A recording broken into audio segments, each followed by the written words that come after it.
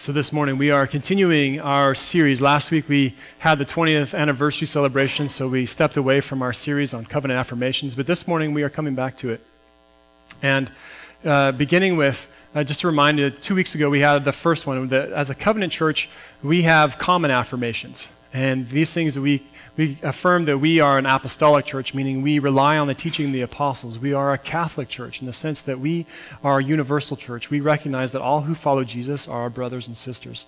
We are a Reformation church, where we focus on the fact that we are saved by grace alone, through faith alone, and that we rely on Scripture. And we are an evangelical church, and focusing on the whole mission of God, and the emphasis on Scripture, and also too of caring for people's needs, not only for their soul, for their eternal soul, but also for their lives even now today. So we come from these roots, and as I was reflecting on it 2 weeks ago, talking about how I was impressed at the breadth of the covenant. That the covenant church, we recognize that, and covenanters have lived by Psalm 119, verse 63, it says, "Lord, I am a friend of all who fear thee." And so regardless of where people are, maybe a particular denomination or secondary things we might disagree on, if they are a follower of Jesus, we are brothers and sisters. I'm grateful for the breadth of the covenant. But I also appreciate the depth as I was reflecting on who we are as a covenant church, that so much of who we are goes back to Scripture. The teaching of the apostles, the Reformation, the evangelical movement, all of these things focus, Scripture was central to who we are. And those are our roots as covenanters, the Word of God, the Bible. And so that's where we begin today. This is the first affirmation of the covenant, is that we affirm the centrality of the Word of God. That's central to who we are.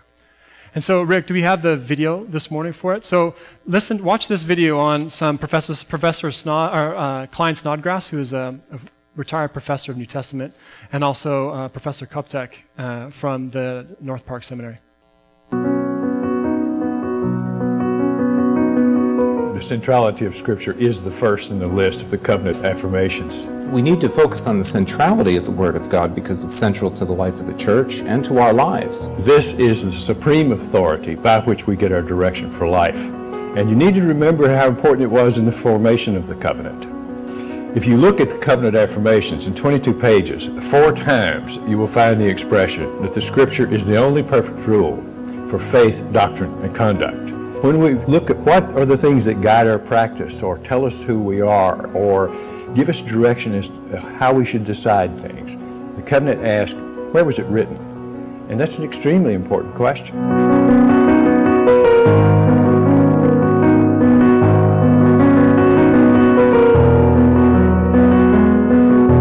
Scripture, we say, is inspired, which basically means that it is God-breathed. And so it's a word that's breathed by God, but also a word that brings new life by the Holy Spirit. It's what the early covenanters said, and it's what Christians throughout the ages have said. They knew that this was the book where life was made available to them and brought into being. Scripture is, for me, an identity-shaping document, both for the individual and for the church. It answers the most important questions about life. Questions like, are we alone or is someone with us? Have we been created or are we an accident? Is there a God who cares about us? Does it matter what we do? What are we supposed to do? Is there any hope for this world in its troubled condition? And the Scripture answers that kind of question. It comes and it says, there is truth from God, there is justice and mercy and compassion you should be showing, and there is hope.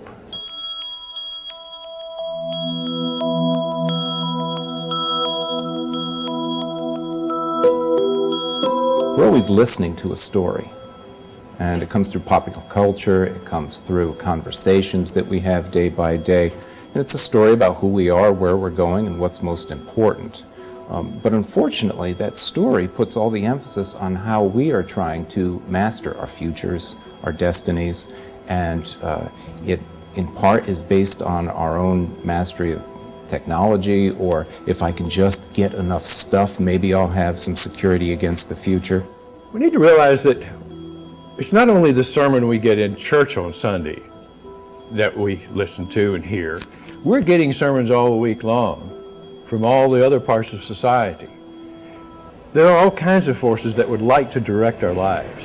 Society says to us, you can sacrifice truth if it's for your best good. But Christians can't say that. Christians have to say, no, we follow the truth that our God gives us, even if it costs us. We say that we find our identity not within ourselves or by what we do, but by discovering what is going on outside of ourselves, this larger story of God's working out, God's purposes, and that is what is turning us around and changing the way we think. Scripture asks us to put ourselves in the story of God, to be part of that story, and live it out. There's a real sense in which, as Christians, we take our identity from someone else's story, and particularly from the story of Jesus, his death, and his resurrection. What is especially true of Scripture is that it's a story about God, and that we are finding who we are as we find ourselves in God.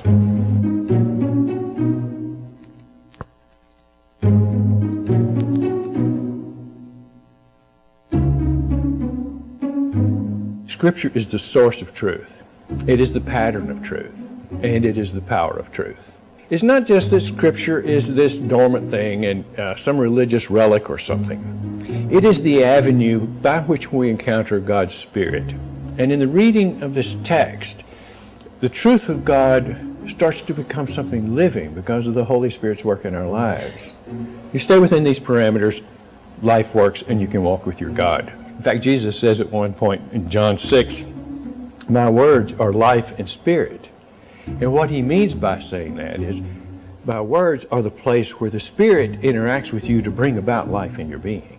If you watch other people's lives, as I look at what happens with people in church or students, there is that awareness in reading Scripture that they are finding who they're supposed to be.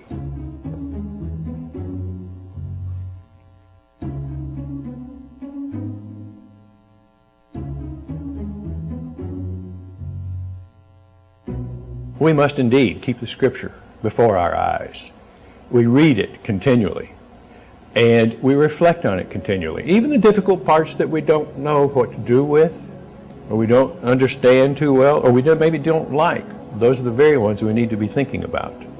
And we don't end up just thinking through the issues of our society or following the idolatries of our society, but instead we have our lives organized and directed by Scripture.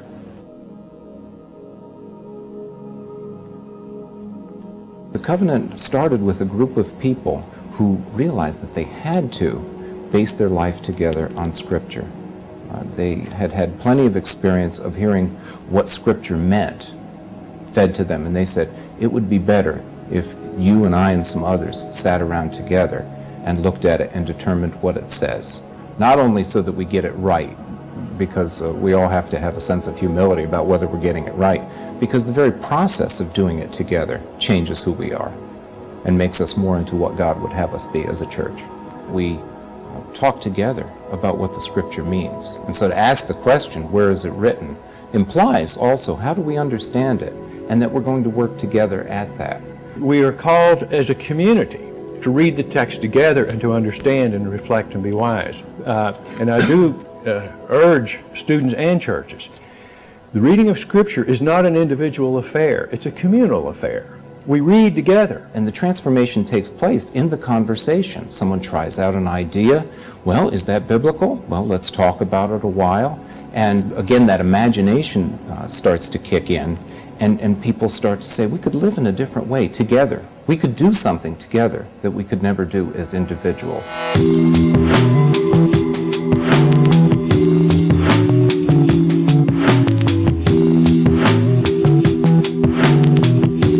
One of the things I try to underscore for students all the time is being biblical is not easy. It's very hard to be biblical because it is going to make renovations in our lives, again, as individuals and in communities. That the way we thought we were going to live, this story that we breathe in from the culture, gets challenged at every turn. The other place where it is not easy to be biblical is because there are many things that the Scripture does not address directly. We face issues in our society that the biblical writers didn't think about. That's okay. They would be content, I think, if they borrowed my image, to say, oh, if you stay within the parameters, you will find your answers in that direction, not in another one. So what the church needs to do is to remember the Scripture is this foundation, this central thing by which their lives are organized and directed. But together, Christians need to keep reading and understanding and reflecting. And it's not an individual affair. We read together because none of us has enough of an angle on the truth to be able to comprehend and take it in all of it.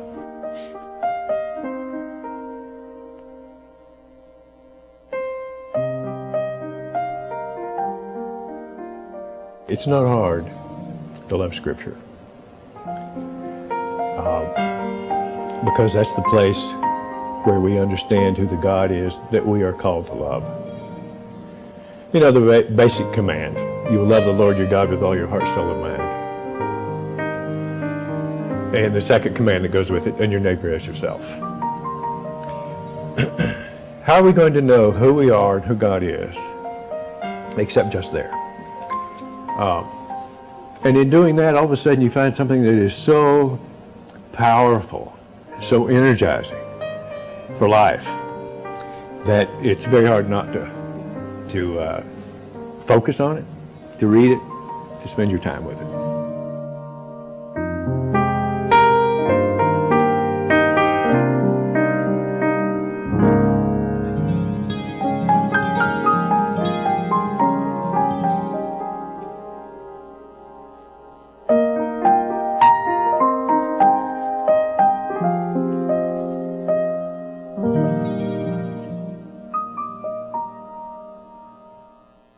So as we enter this morning, this conversation about Scripture being the centrality of the Word of God, I was wondering if anyone ever asks you, you Christians, why do you guys spend so much time in the Bible?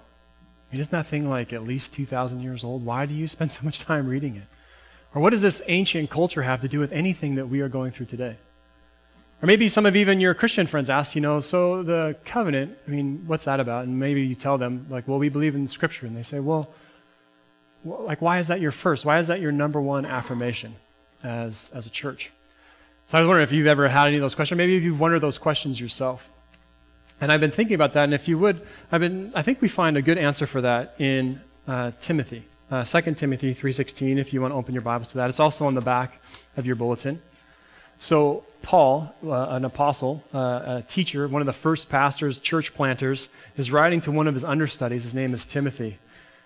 And he writes these words to him. He says, all Scripture is God-breathed and useful for teaching, rebuking, correcting, and training in righteousness, so that the man of God or the person of God may be thoroughly equipped for every good work. And it's just a short passage, but as I've been reflecting on this, I realized a couple things. One is, and you heard both Professor Snodgrass and Professor Koptak talking about it, about how Scripture connects us with the living God. That it's through the Word of God that we get a sense, we get a connection to the heart of God. And through that, we encounter God in Scripture, but also God guides us through Scripture.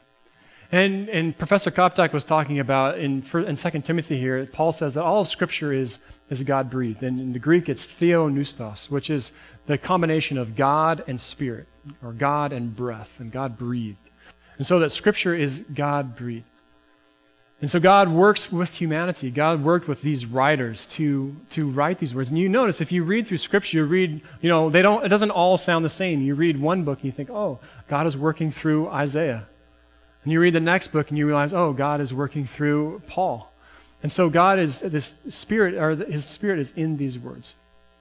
And so as we read the Word of God, it's important for us to be rooted in the Word of God, that these are the roots. This is the base, the foundation of our faith. This is where we begin, is in Scripture. It's because by spending time in the Word of God that we begin to understand who God is. We understand in God, not only do we hear God in Scripture, we encounter the living God in Scripture, but also through Scripture, God guides us. Because there are questions that come up that aren't specifically addressed by Scripture. What do we do about, is it ethical for us to buy clothes from China that are made by children? Scripture doesn't address that specifically, but it does address it in principle.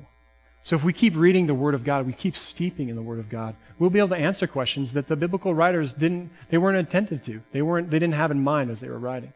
So Scripture will guide us through life. But also we meet the Holy Spirit in Scripture. The Holy Spirit comes and we encounter the Spirit and He guides us, helps us to see, helps us, and as we talk about, helps us to answer questions of who are we? You know, are we just the pinnacle? Are we just the accumulation of all the stuff we have, or are we more? Are we merely the job title we have, or are we more? Are we children of God because of Jesus and what He's done? Scripture helps us to answer questions of who we are. Helps us answer questions of why we are. Why are we here? We're here because God created us. Because God loves us and created us for His pleasure. Created us because He delights in us, like a father delights in his children. We're going to ask, are we alone? Sometimes we feel that. But Scripture reminds us that we're never alone. The Lord God is always with us, always walking alongside us, especially when it's difficult. Maybe we can ask the question, what is our hope? If we, without Scripture, without faith, I think it becomes very easy to become a fatalist. But what's the point of all this? But Scripture reminds us there is a point, there is a hope. Not only for each of us personally, but for this world generally, there is a hope. So the Holy Spirit, we meet the Holy Spirit in Scripture. We encounter the living God in Scripture, and it guides us in our life. But not only that, the Scriptures, they challenge us. As both Professor Koptak and Snodgrass talked about, they both said, we hear sermons all the time. We hear sermons throughout the week. People, organizations, institutions, ideologies, everything trying to tell us how to think and what's important.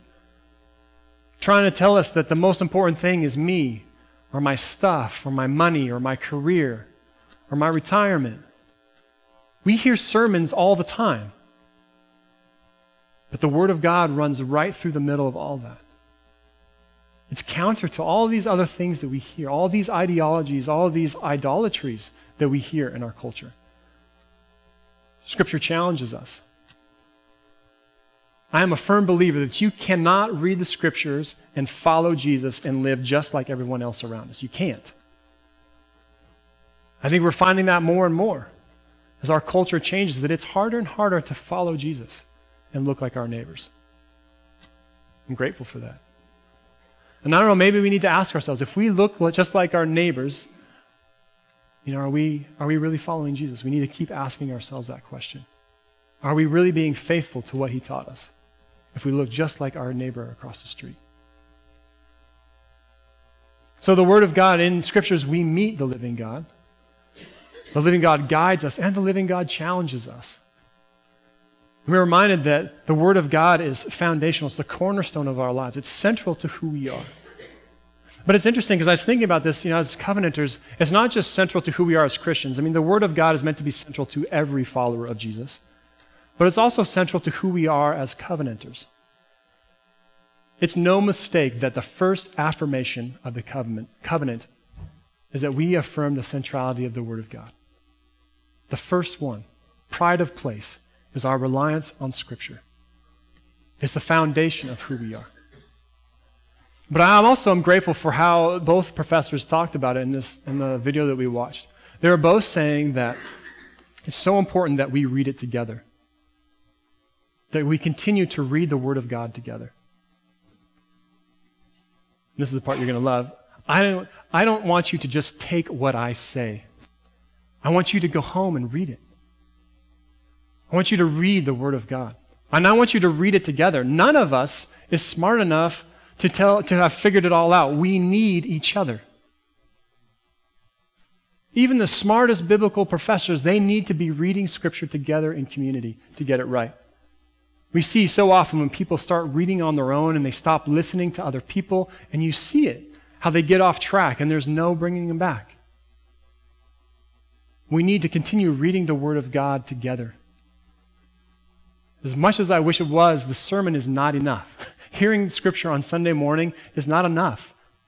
We need to be reading Scripture on our own and in groups throughout the week. That's how we will grow. That's how we're going to really follow Jesus faithfully, and even when it's difficult. Just getting it on Sunday morning isn't enough. We need to keep reading together. And it takes humility to read the Word of God together. It takes humility. And we have to hold unity at least as equal as our opinion. And what I mean by that is so often we get focused on our opinion that we throw unity right out the window. Oh, no, this is what I think. And I disagree with them. And because I disagree with them, then I'm not talking to them anymore. Christ never meant that. And it's true, all of us are different here. And I can tell you that on some theological point that we all have a difference. But on the main things, on our Father in heaven, on our Lord Jesus Christ and the Holy Spirit who dwells in us, on these things we agree. On these things we have unity, enough unity to withstand all sorts of disagreements on secondary issues. I was thinking about it, I talk about it that we are a Reformed church or a Reformation church. And, there's one thing I loved about the Reformation. It said that every person needs to be reading the Word of God. And the Reformation was something that happened in the 1500s. Before that, people didn't read the Word of God. They just took the priest's word for it. And these reformers said, no, we need to be reading the Word of God. Each person needs to be reading, which is awesome, which is great. It's foundational. But the dark side of that is that people began reading it for themselves and often alone. And so you began to get differences, which is normal, but people didn't know how to handle those differences. And because of their pride or insecurity or both, you began to get divisions and fractures in the church. Before the Reformation, there were a handful of what we'd call denominations, and now there are thousands of them. People who on 99% of what Scripture says they agree, but on one thing they can't agree, and so they would split and start new churches. It's heartbreaking. The Word of God is important. We need to keep reading it together, but it takes humility to read it together. Because unity is just as important as other theological points. Unity is important. So we need to read the Word of God together. And you know what it's like. You've been in those places where you've seen people who they think they know all the answers, and they're proud, and you can't talk with them about anything. But we need to keep trying to understand, seeking more to understand than to be understood. And maybe some of us wrestle with that difficulty of being wrong. We need to be humble, to listen, because even the most surprising places, people that we would never think can teach us about Scripture.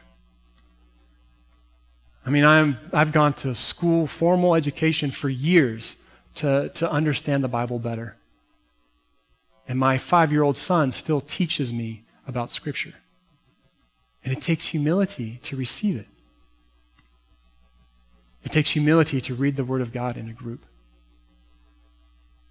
And that's the thing, I loved it, that Professor Snodgrass, he said, none of us have enough of an angle on Scripture to have it all figured out.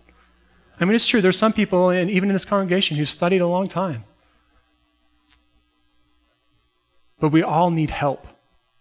We all need each other to understand Scripture rightly. We need humility to listen to one another, to hear each other. Is that Charlie? Yeah, you guys can go if you need to grab him. So it's important for us to keep reading the Word of God and to keep reading together. That's one of the things I got out of listening to Professor Snodgrass in Coptech. The Word of God is central to who we are. It's foundational for who we are as followers of Jesus, and we need to keep reading it together. Amen.